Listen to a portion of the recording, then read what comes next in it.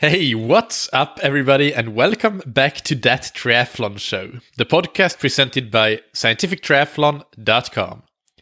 I'm your host, Michael, and this episode is Beginner Tip 19, where I'll talk about mastering transitions in triathlon and how to become really fast and effective in T1 and T2. This episode is sponsored by Precision Hydration on precisionhydration.com. They make electrolyte products to make sure that you can meet your individual sweat sodium loss needs, because everybody loses sodium in their sweat at a different rate, and how much you sweat, of course, also plays into that.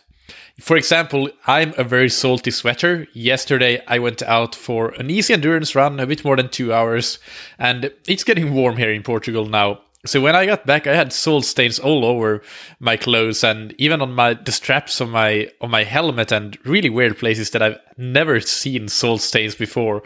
But I guess just the heat here made me sweat a bit more, and that really showed in the stains that I had. And I've taken Precision Hydration's online sweat test to find out that I'm kind of between the pH 1000, so 1000 milligrams per hour of sodium, and the 1500. So for preloading especially, I use the 1500, so even stronger electrolytes. And you can do that as well, and then you can get your first box of Precision Hydration for free when you use the discount code ThatTriathlonShow, all one word, all caps, on precisionhydration.com. But let's move on to transitions. And to be clear here, this episode is only about what happens in the transitions themselves and not after. For example, not how to run well off the bike. We could do many episodes on that, and I have in the past, by the way.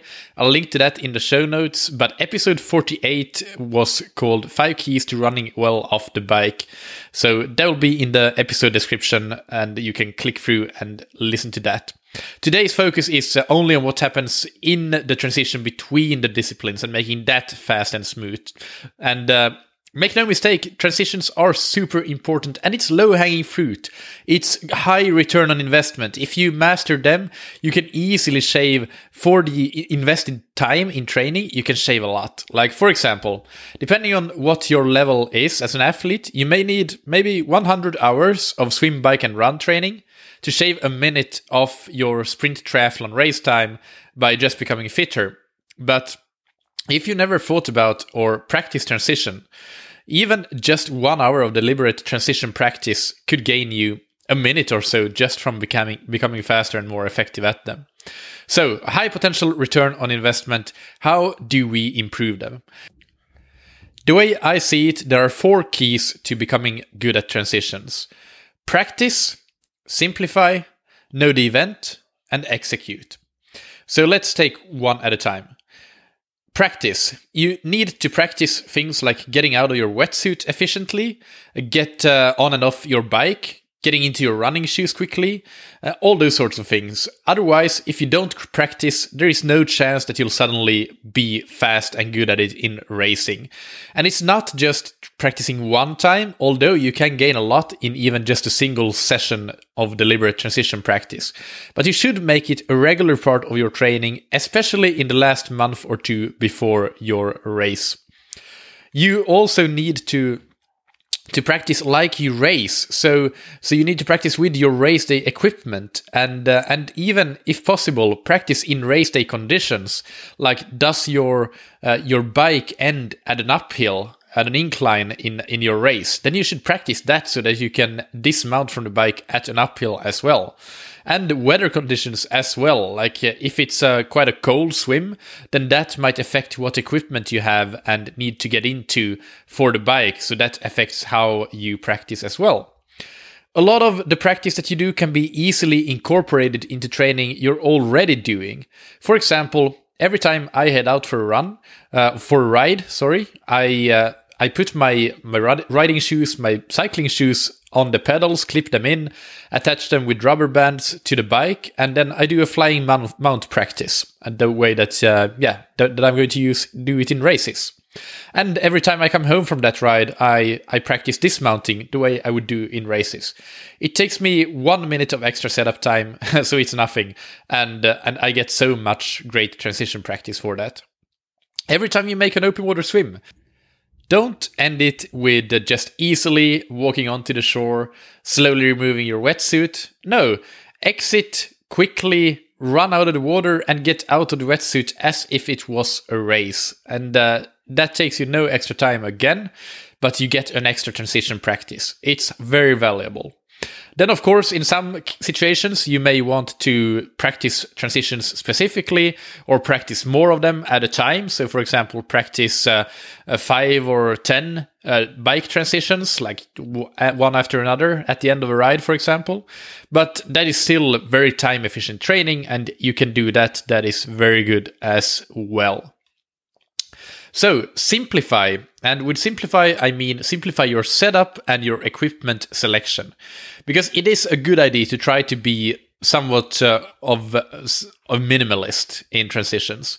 Standing around trying to decide what to use and not to of all of the stuff you've packed into your transition box is a waste of time.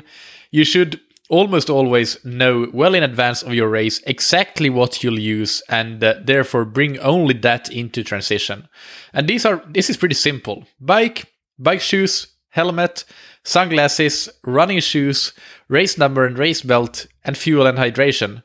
In general, you don't need to bring extra clothes into transition, because you should know in advance what clothes you will be wearing. You know roughly the weather conditions, the course, etc. And you should know that that works for you because you've already done it in training. So that's it's very simple, really. And trying to just be clear about what you want to use in your race, and then train that way and refine what you use and what you don't use. That will save you so much time just through the mere act of simplifying your transition, having less stuff and less things to think about, making it automatic, making it a routine. Third, know the event. This you should prepare in advance. Check the transition area maps and maps for getting into and out of transition. You should also know the rules of the event. Will you have a box where everything needs to be put in, or should your stuff be on a towel on the ground? What are the weather conditions like? That will determine what clothes you will have, for example. Will you use something like arm warmers or something? Will you use socks? What sort of nutrition is provided by the race? That will impact what nutrition you may bring into the transition area. All of these factors come into play here when you make your plan for the stuff that you will have in transition. And knowing it well in advance will help you practice like you race, and do that in training as well. And finally, if you've done all these things, you've practiced, you've simplified your setup and equipment selection as much as possible, and you know the event, then on race day, it's all a matter of execution. Get there early and have a plan for what you'll do in which order, but specifically, when you set up your transition area, make sure that you have everything you need, and ideally nothing else. In some cases, there may be something that you have as a just in case. Like, for example, if it's a cold day, and you think that maybe you will need to use socks, but you're not quite sure, then you can have these maybes as well in the box. But for the most part, as I said, you should decide well before the race starts what you'll use and leave the rest out. Make it simple for you. One thing to do when preparing your transition area that can be useful is to have like a colorful towel that you put in your box, and that, if allowed, hangs out of the box, or it can even be just in front of your bike or beneath your bike, so that you can recognize your spot in transition from the color of that towel, because that's usually way easier to pick out than to pick out your bike itself. But then you should also, on race day, when you set up these things, walk or jog from the swim exit to the transition area and know the way to your bike exactly. So you should walk specifically the race route to the transition area and within the transition area. And pick out some landmarks, count number of rows, whatever you do, for how to easily find your bike, even when you're really your adrenaline is flowing and you're tired after the swim. So it becomes much more difficult. So you should have very clear landmarks and know exactly where your bike is. Same for the bike to run transition. go that route as well, walk it or jog it, and know exactly how to get from the bike to your spot in the transition area. And then it's all about execution. You know the event, you have simplified the setup, and you've made your decisions, and you've practiced it all in training. It will start feeling like a routine. Now, to finish up, some specific tips for T1 and T2. Let's start by T1, transition 1, swim to bike.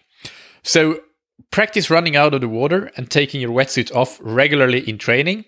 If you don't swim that often in open water, you should use your wetsuit in some pool swims and do this training in the pool. When you're running up from the beach, pull up your goggles as you're running, then find your zipper at the back and unzip while running. Release one arm, then the other, and then pull down the wetsuit to the waist. Or personally, I pull it down all the way to my bum. I can run just as well, and it's then slightly faster for me to get the wetsuit down to the ankles with just a quick pull that way, or sometimes 2 quick pulls, but still a bit quicker. And you practicing this will get you used to the dizziness from going from a horizontal to vertical position and the high heart rate after the swim. So this is something that you need to get used to be efficient at running from the swim end to the bike start. You can use body glide or something similar both on your legs and on your wrists, but even on the outside of your wetsuit to make it really quick to remove. And if you pull your wetsuit up a bit higher on the calves, it's generally a bit easier to just powerfully get it off with a strong, powerful pull of the ankles. How you place your helmet, sunglasses, and race belt on the bike matters a lot. Think about the order that you'll put these things on. Maybe it's race belt first, sunglasses second, and helmet third. You could have everything in your helmet and the helmet on the handlebars, but be careful on windy days so that it doesn't all blow away. So think about that and set it up accordingly. Have your nutrition and hydration ready, either on your bike, or if you plan on having, for example, a gel in transition before getting on the bike, then maybe you can have that in your helmet or even on the ground if that's allowed, or in the box. And just make sure that you remember to take it. So maybe the helmet is a better place. And for beginners, I recommend doing a half flying mount, as it's fairly easy if you've practiced it. It's basically the same as a real flying mount, but you don't do it at speed. So you slow, that means that you have already your shoes in your pedals and attached with rubber bands to the bike, and run barefoot out of transition with your bike next to you. And then you just stop or come to a slow jog at least, and then get on the bike and start pedaling barefoot with your feet on your shoes, and then get your feet in the shoes as you get up to speed. Of course, this requires practice, but it's not that difficult. It's not a full flying mount that is done at a high speed, so it's something that is not even that scary. Tips for T2 is this mount is actually even easier than the half flying mount, so that's something that's well within reach for every beginner. You need to practice this still, of course, and give yourself 300 meters or so before this mount line to start getting your feet out of your shoes and onto your shoes. Don't cut the dismount line too tight, because you won't gain much from that, but can lose a lot if you miss it and get a penalty. Then run with the bike and rack it, remove the helmet and shoes on. Use triathlon laces, of course, so that you can just pull them on quickly, no tying the shoelaces. Something that some people use is have baby powder in the shoes to reduce chafing, especially if you run barefoot, which I recommend. But I recommend running barefoot, I should say. But I personally don't use baby powder or anything like that. I never used it, and it works fine for me. So again, you need to test personally what works for you. Do you need that, or do you get chafing if you run barefoot with nothing else, or are you just fine? So again, practice, simplify, know the event, and execution is the consequence. And hope you enjoyed those specific T1 and T2 tips as well. I hope you enjoyed this beginner tip, and definitely put the tips and advice I gave you into practice. Never just listen to these episodes and think, okay, cool, that's great to know. You need to apply the information. If you're interested in training plans or coaching, check out my website, scientifictriathlon.com, where I have all the information about that, or send me an email if you need more info. And my email address, by the way, it's michael@scientifictriathlon.com, and that's Michael with a K. Thank you to our sponsors, Precision Hydration. I'm off to the Algarve for a training camp next week, and it'll be a lot of long rides, so you can bet there will be a lot of Precision Hydration going with me to make sure that my electrolytes stay on point. Even if you're not training and racing long distances in the summer heat, you're sweating a lot, and therefore you are losing a lot of sodium. So you need to give electrolytes. It's as important as nutrition, really, because in most sports drinks or gels, the amount of sodium that you get is way below what most people would need. Thank you, as always, for listening. Keep training smart and keep loving triathlon.